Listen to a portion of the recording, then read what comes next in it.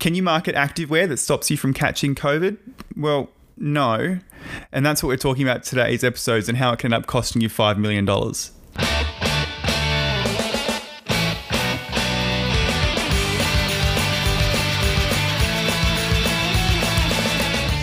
Welcome back to Keeping Up with the Consumer Law. This is episode 3. My name's Joel Lisk, and as always, I'm joined by Joel Grieger. G'day.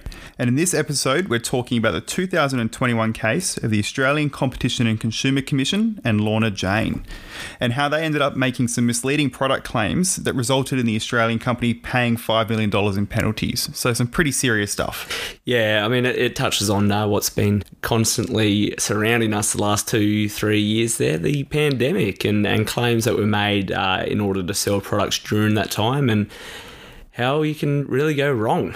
Yeah, well, before we jump into it, of course, this podcast is financially supported by the Law Foundation of South Australia, so a massive thanks goes out to them. And a reminder that, as always, if you have any questions, feel free to send them through to us on any of our social channels or by heading over to our website, consumerlaw.media.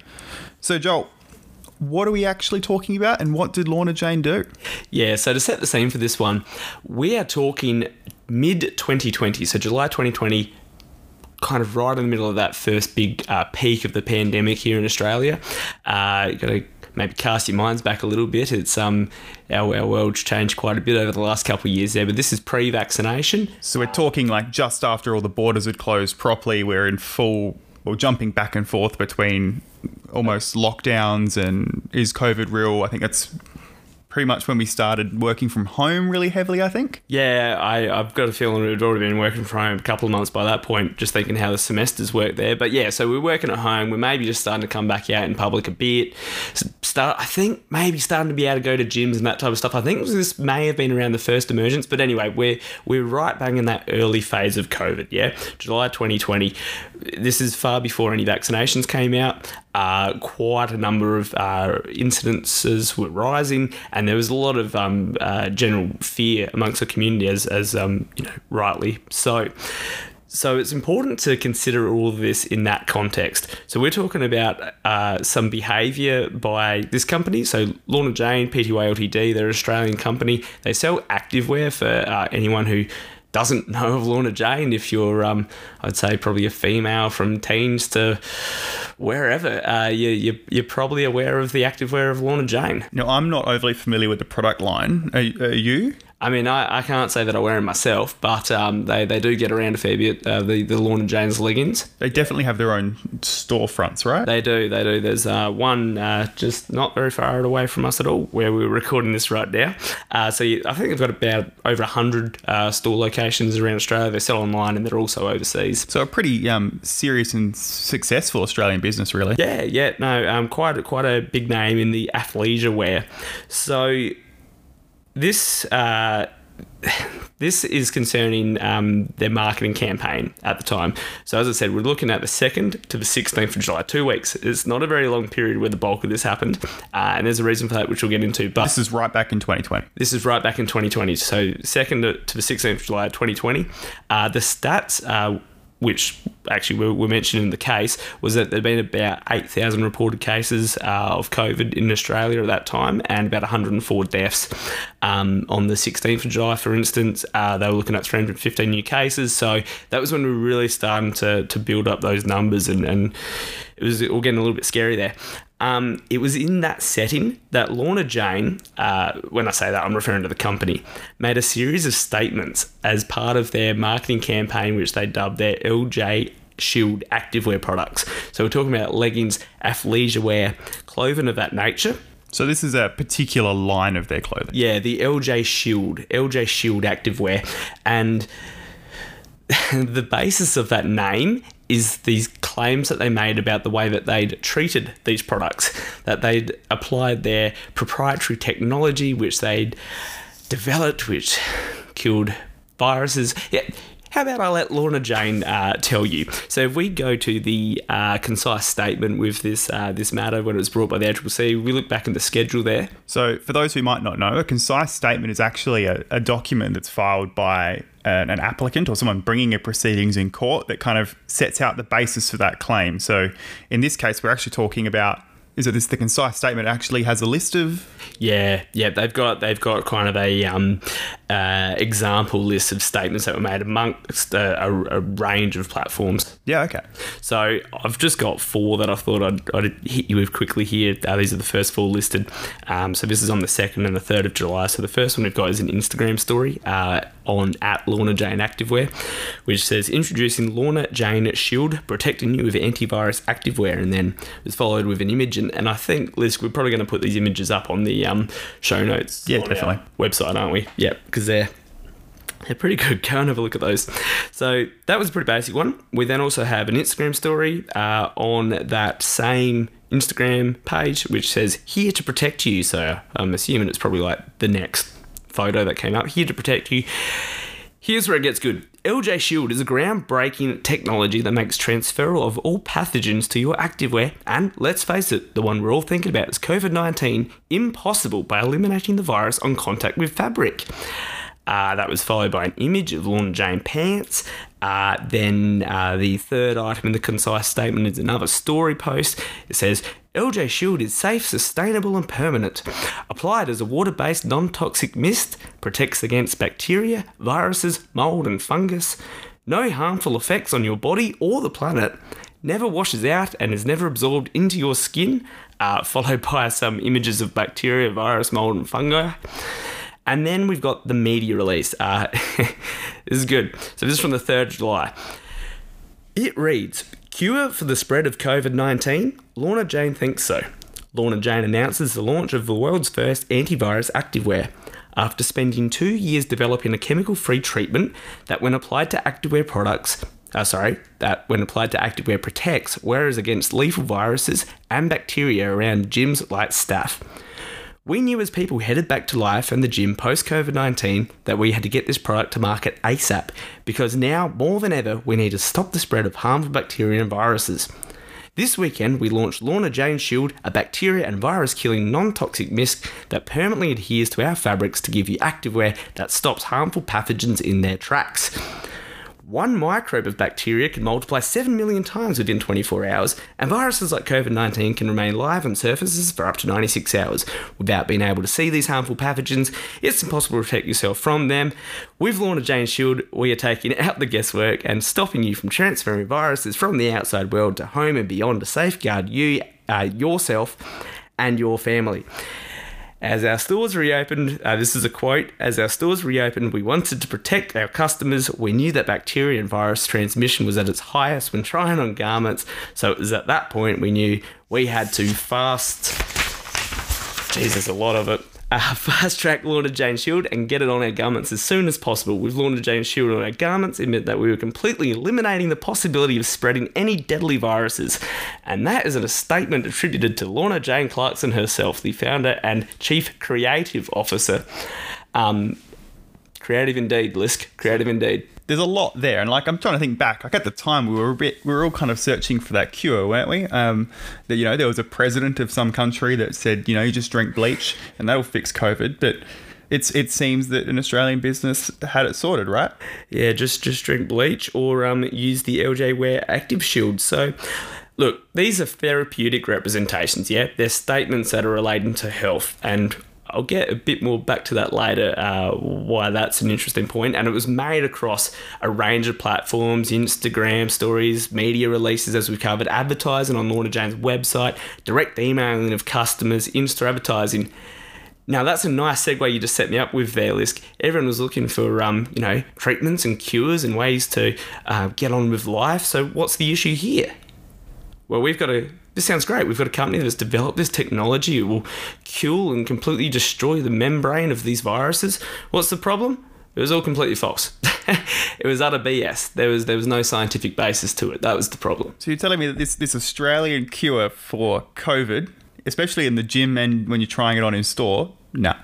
Well, I'm telling you that that's what Lorna Jane eventually admitted and filed in a joint statement, which we will get to. So they actually admitted. So they have admitted that there was no scientific basis for these statements. So after was it 14 days they had this content running for? Yeah, so they had it running for 14 days there. Why such a short period of marketing? Well, the TGA, the Therapeutic Goods Administration, they issued 3 infringement notices on 17 July 2020. Oh, so very quickly someone's gone, no. Yeah, it didn't take long for... In fact, I think it's in that concise statement. Some of them are like replies in the comment sections on social media of the company, and when they're replying to probably quite legitimate questions of their marketing. But yeah, so they got hit with 3 infringement notices by the TGA, literally straight away, 2 weeks after, so 17th of July. And I'll touch on those a bit at the end and that therapeutic point. And because that's quite important, because at the time the Therapeutic Goods Administration were very heavy and cognizant of people making slightly off comments about diseases. Well, not even just slightly off comments, but just any references to the treatment of COVID. And yeah, we'll cover that at the end there, because it's kind of separate of the consumer law point, but I just think it's a good point to note in general about statements with healthcare. So that fell nicely within the ballpark of the TGA, and we're talking about clothing, so why TGA? But we'll get to that later. Notwithstanding, at that point, a lot of the marketing material has been pulled. However, it does look like some of the statements were still being made on garment tags on the clothing in store until November 2020. Oh, so you mean like the little cardboard things that sit on the clothes when you buy them? They were still hanging around for a lot longer afterwards. The tags that were attached were still making some of those claims. Not all of the claims, but some of the claims were still being displayed. But notwithstanding, they'd been displayed already in that July period. Okay, so they just kind of were still on stock and they didn't get taken off in time? Not sure what the reason was there, Lisk. I'd be making assumptions. But anyway, the ACCC, they instituted proceedings on 21 December 2020 for misleading or deceptive conduct against the company, Lorna Jane PTL Ltd, but also Lorna Jane Clarkson in her personal capacity. That was later dropped, though, those personal. So that's going after the founder herself as well? Yep, so the company was on the hook as a defendant, but also the founder and co-director and chief creative officer, or whatever the description was there, she was also on the hook personally, initially. I guess that might have something to do with the fact that, the quote was personally attributable to her? Yeah, I think some of these statements are also made on her personal social media, so and that's something that the judge touched on in the reasons. This came from a very high position. Yeah, this wasn't some social media manager who's in one day a week making these statements. This has come from head honcho. Yeah, well, kind of, we've set that background now. You've told us about these relatively ridiculous claims. I mean, just to be clear, utter ridiculous. I honestly cannot fathom why these statements were made, and I would just be making assumptions and guesses if I elaborate on that any further. I've also double-checked with Lisk, and this is a clean-rated podcast, so I'm really holding the expletives, but thank you. It boggles my mind. I do not get why the hell this is made. So some somewhat insane claims, but of course we're not here to just talk about crazy marketing. No. Why is this important? Why did the ACCC commence these proceedings, and what's the actual law that they've offended here? Yeah, so the law that applied here as far as the ACCC claims were concerned, that's the consumer law that we're in at this point. So the provisions about misleading or deceptive conduct. So like last episode with Uber, similar realm. So here though, it touched on a few different points in the prohibitions against misleading or deceptive conduct. We had, I don't want to go too much into the sections and get too technical, but we've got that same one that keeps popping up a fair bit, Section 18. We tend to refer to that a bit, about engaging in conduct that was misleading or deceptive or likely to mislead or deceive. There are a couple other provisions that popped up though as well, and that's the provisions that the ACCC can get penalties with. So we've got that the company or the defendant, in connection with the supply, possible supply or promotion of the supply of this LJ Shield activewear, made false or misleading representations that LJ Shield activewear had particular performance characteristics, uses and benefits which it did not have. And then also another provision which is saying that, alleging that the defendants engaged in conduct that was liable to mislead the public as to the nature, characteristics and suitability for the purpose of that LJ Shield activewear. So we've got a kind of a three-way approach with a lot of different content and kind of conduct to capture. Yeah, so I mean, a lot of similarities there, but you've got those, slight difference in words which capture those slight different approaches and issues. Bit of nuance, and of course the level of penalties the ACCC can seek kind of changes a little bit across each one as well, doesn't it? Yeah, so with Section 18, I don't know how much you want to get into this now, but Section 18, that doesn't have the penalties applicable to it. Sections 29 and 33 are those other two, and that's the one where the ACCC can bring penalties. So and bring penalties that they did.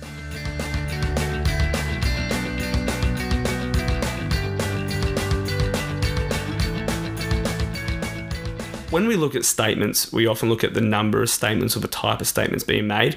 I quote the judge here where it says the number of representations could not be ascertained. So by that, you mean the number of times they made claims? Yeah, the individual number of claims. God knows how many. There are a lot of claims made. So is that like every time it was published, no one has any idea? Well, look, I'm sure you can work it out, but it's also not particularly necessary. Okay. Is at least my thoughts on this matter. Instead, the way that it was dealt with was they've kind of chunked it into 4 categories of claims, and that's probably a more practical way of addressing this, and indeed that's how it was so presented. kind of like what we did last episode with Uber. We had the cancellation and the taxi claims. Kind of, yeah. To be honest, I'd already forgotten, so thanks for prompting me there. But yeah, sort of a little bit different. But so we've got 4 types of representations that were made throughout those advertisements, and some of these representations were in the same statements, but they can be kind of characterised as falling into these categories. We've got representations that the LJ Shield eliminated. So eliminated or killed pathogens or viruses, included COVID-19. So they were the elimination representations. We had the representations that the LJ Shield Activewear protects wearers against COVID-19. So the protection. So that's quite specific. Oh, that's very specific, yeah. So eliminates, protects. We've got the representation that LJ Shield stops the spread of COVID-19. So just a quick recap. We've got eliminated, protect, and stops the spread. The final one is actually representation that Lorna Jane had reasonable scientific or technological basis upon which to make its other categories of representations. So that 4th one is saying that they had a reasonable basis for making those other 3 types. Okay, so it's like we've done some testing. Yeah, well, again, some of the statements, if you look in the concise statements there, they refer to lab testing with a Taiwan company and all that. So pretty much the crux of it there is you're saying we've got a basis to make this statement to you when indeed they did not have that basis. That's what that 4th one's getting at. Okay, so we've kind of got the conduct now. We've got what the alleged misrepresentations were. So what actually was the result? Yeah, so the result of this one, not sure if we said the word yet or not, but this is what's called a consent order.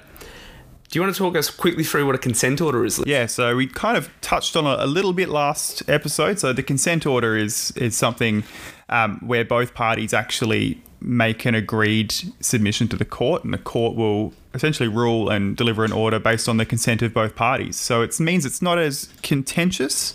There are a lot of agreed facts and agreed circumstances. The court still has to look at the circumstances and make a judgment and make a decision, but it means you're not stuck in evidence for a little bit longer. And so I'm assuming then that's what's happened here? Yeah, pretty much. So what happened here is shortly prior to trial, I can't remember the exact amount of time, but it was pretty close to when trial proceeded, Lorna Jane conceded liability. So they've admitted that, yes, we have breached these provisions prohibiting misleading or deceptive conduct. We are liable and will agree to these joint submissions for orders to be made to the court with the ACCC. The fact that it's a late admission, though, is, I think, important to note. They weren't on board from the get-go.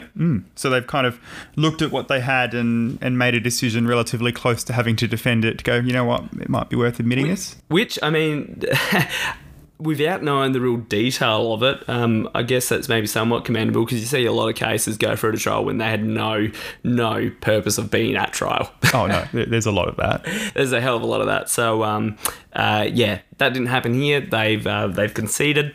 They've, whether some adjustments have been made, don't know, would be reading into it essentially there. But they've agreed to these proposed orders with the ACCC. So those proposed orders, though, what does that mean? The judge still has to approve. Yeah, so the judge still needs to consider what the ACCC and Lorna Jane are putting forward as the orders and make sure that it's appropriate. Particularly the penalty was where a lot of the focus was here.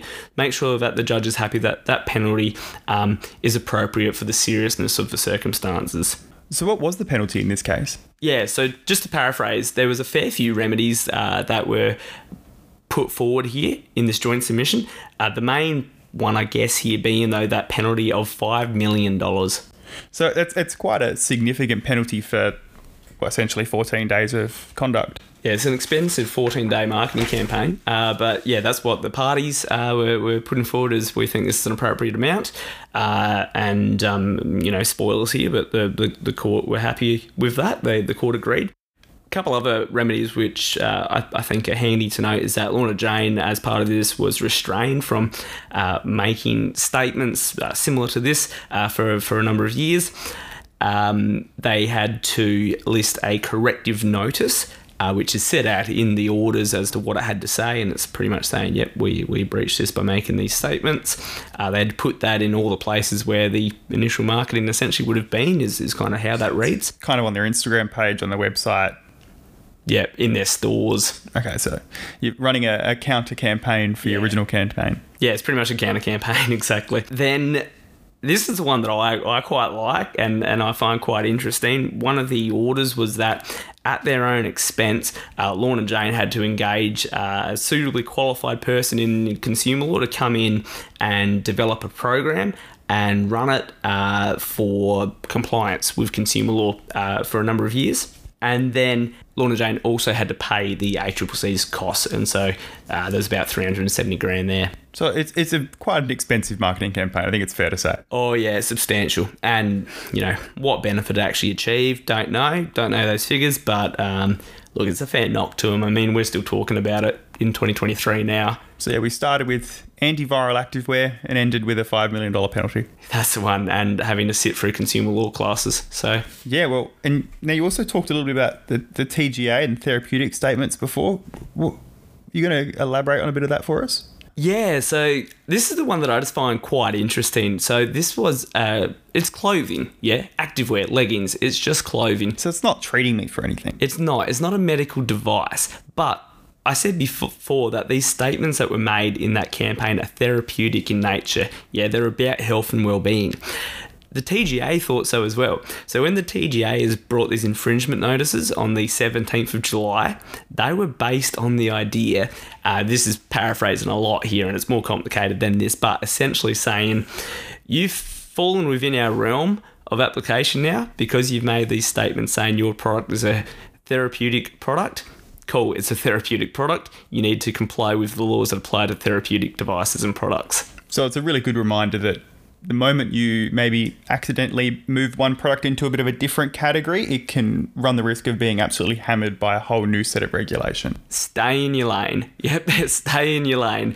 Don't flirt with the big boys in healthcare if you can avoid it. I guess is maybe a little bit of the takeaway there. But so as far as the TGA were concerned, they've hit Lorna Jane. And now talking about the scheme of things financial, it was a lot less than the ACCC. I think it was about $39,000 in total, these three infringement notices, but it seemed to stop this marketing campaign in its tracks. But so what the TGA said, and this is just going from their media release, in fact, was that they believe that with those statements being made, that's a therapeutic good within the Act, and that just comes to the definition, even though it's indeed clothing. So then, because of that, the advertisement, there were three things that they took issue with. It referred to therapeutic goods that were not included in the Australian Register of Therapeutic Goods, because you can't register activewear, you can't register leggings, but you've just made it a therapeutic good. You're referring to one that's not registered, so that's a foul. You've breached there. So that's required before a therapeutic good can be lawfully supplied or advertised in Australia. Also under the Therapeutic Goods Act, any references to COVID-19, and this is what we spoke about earlier, and any related terms in the promotion of these types of goods are restricted representations. So they've made a restricted representation, and that usually refers to a serious form of disease, condition, ailment, etc., without getting prior formal approval or permission from the TGA. So in this case, it would be we're stopping you from getting COVID. We're saying, that it will protect you, it will kill the COVID. Just the fact that it deals with COVID and it's about a therapeutic good and you didn't get the approval before talking about and making references to COVID for this type of good, because it's fallen under that definition. And then the final one is that it's also a breach of the advertising code. The advertising code with therapeutic goods to promote a therapeutic good as being safe, harmless, or without side effects. Okay, so there's a lot more technical detail. Yeah, again, stay in your lane. You suddenly open up a whole can of worms by fictitiously dipping your toes into a healthcare product. So, well, that kind of brings us, I think, to the end of the main case. So I thought, Greg, what's kind of like your main takeaway then from this case? Like, there's a lot to it, and I think the common sense aspect's quite important. It's like, can it stop COVID? No, so why are we saying it? But kind of what are your key takeaways? Yeah, why did I pick this one as my first case to talk about of all the cases we could talk about? I mean, it just left me completely boggled when I read it as to why this happened and who thought this was a good idea. But why I thought it was a good one to talk about on the show is it touches on the fact that misleading statements were made around healthcare. They're taken very, very seriously by the regulators and by the courts. So you can really open yourself up to quite substantial penalties and other difficulties if you're making misleading statements in the healthcare realm, and see them all the time. Open up social media. They're there constantly. It also shows some of the range of remedies available under the ACL. You know, we had the penalties, we had the notice of correction, we had the consumer law training. So there are a bunch of options there, which is one of the real benefits of the ACL.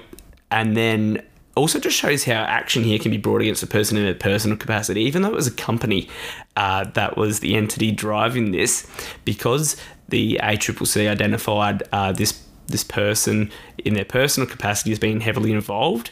They brought proceedings against her initially as well. Now, they were dropped and the orders were made only against the company, but it just shows you how careful you need to be if you're a business making statements and you think you're protected because of your company structure.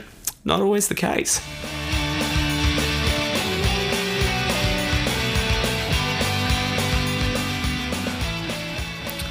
Great. Well, that was episode 3 of Keeping Up with the Consumer Law. Thank you for giving us a listen. Now, as always, you can find out more information in the show notes or by heading over to our website, consumerlaw.media. Now, if this episode has raised any legal issues or questions for you, you can head over to our website to find out more information on where you can get legal assistance, or of course, you can reach out to your friendly neighbourhood lawyer. Our next episode still sticks with the theme of misleading or deceptive conduct, with a bit of a discussion of ACCC and Trivago, a case from 2020 that actually ended up in the full court of the federal court. So there's a lot of detail to go through there. So next time, that's what we're hitting on. Now, just a reminder that you can also keep up to date with the podcast by following us on Instagram, Twitter, Facebook, LinkedIn, or by heading over to our website, consumerlaw.media. So with that, we'll catch up with you next time. I was going to sign off with a joke about leggings, but I feel like I've nearly crossed that defamatory line as it is, so I think we'll leave my sign off there. Great. Cool. See ya.